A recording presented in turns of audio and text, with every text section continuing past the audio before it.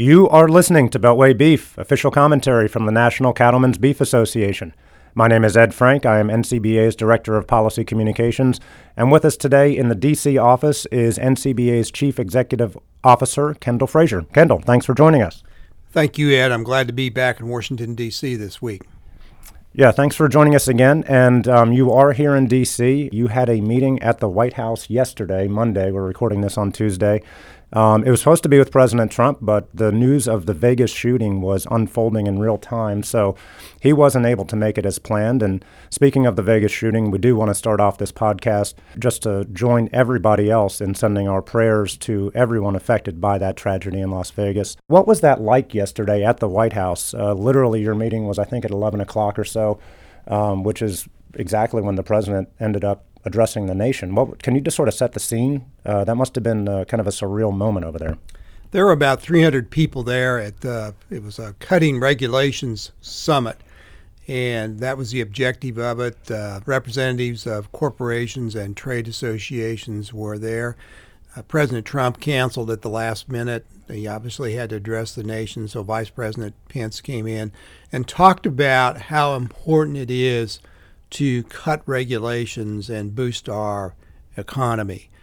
So even though there was a pale over the meeting by the Las Vegas events, it still had a good ending and discussion about cutting regulations and trying to get the economy moving again.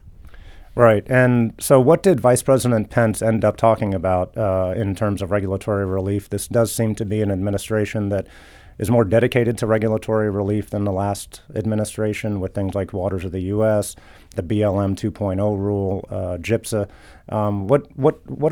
What's some of the latest developments on those, and what sort of message did Vice President Pence send yesterday? Well, he said the administration is committed to every time a new regulation is proposed, you have to go back and kill two other regulations.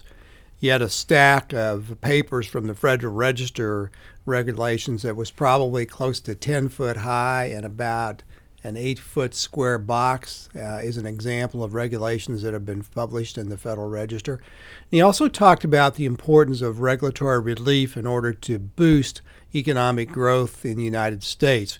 And if we can boost economic growth in the United States, that means more people are going to eat beef and they'll have more money in their pockets to eat beef. So yesterday afternoon, the various cabinet departments had individual meetings with people that were at this meeting, and we had representatives at those cabinet meetings to talk about how those individual departments are going to cut regulation. What's it mean to our industry? Obviously, our cattlemen run a lot of cattle on both public and private land, and things like WOTUS, things like BLM and Forest Service regulations to get regulatory relief is very important for private and public land users. Absolutely, and some of these regulatory relief efforts are going to be ongoing. I know that the comment period for the Waters of the U.S. rule recently closed, and we got a lot of comments in on that, so we'll see what the EPA does going forward on that. And I think the Supreme Court is actually going to be hearing a case about that next week as well. So we'll keep everybody informed on that. But in the meantime, also this week, registration opened up for the 2018 Cattle Industry Convention and NCBA Trade Show. This year's big party is going to be January 31st through February 2nd in Phoenix. So what are some of the highlights of this year's convention, or I guess next year's convention, and why should folks register and attend? It is the gathering of the cattle industry in the winter, and a couple of highlights. The opening general session speaker is Ree Drummond, the pioneer woman from Oklahoma. I think everyone will really enjoy hearing her speak. And second of all, this huge trade show that we have every year at the Cattle Industry Convention, it covers 5 acres. We'll have almost 400 exhibitors. It's completely sold out. It's worth the price of your registration alone just to go to the trade show and see all the new products and services that are offered and are on display there. We expect somewhere around 7,500 people at the convention. They'll come from every state in the union. There'll be business, educational experiences like the Cattlemen's College on the front end of the convention, an opportunity to network with fellow cattlemen around the country, see the trade show. So it's just a complete package, and I think it's a great opportunity for anybody in the cattle business to go and attend this meeting.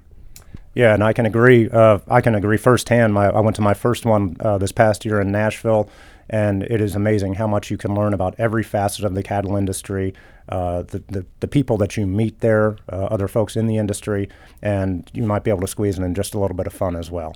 Kendall Frazier, thank you very much for joining us on this week's podcast. Thank you, Ed. You've been listening to Beltway Beef. Until next time, eat beef, and check us out online at beefusa.org or on Twitter at Beltway Beef. Thanks for listening.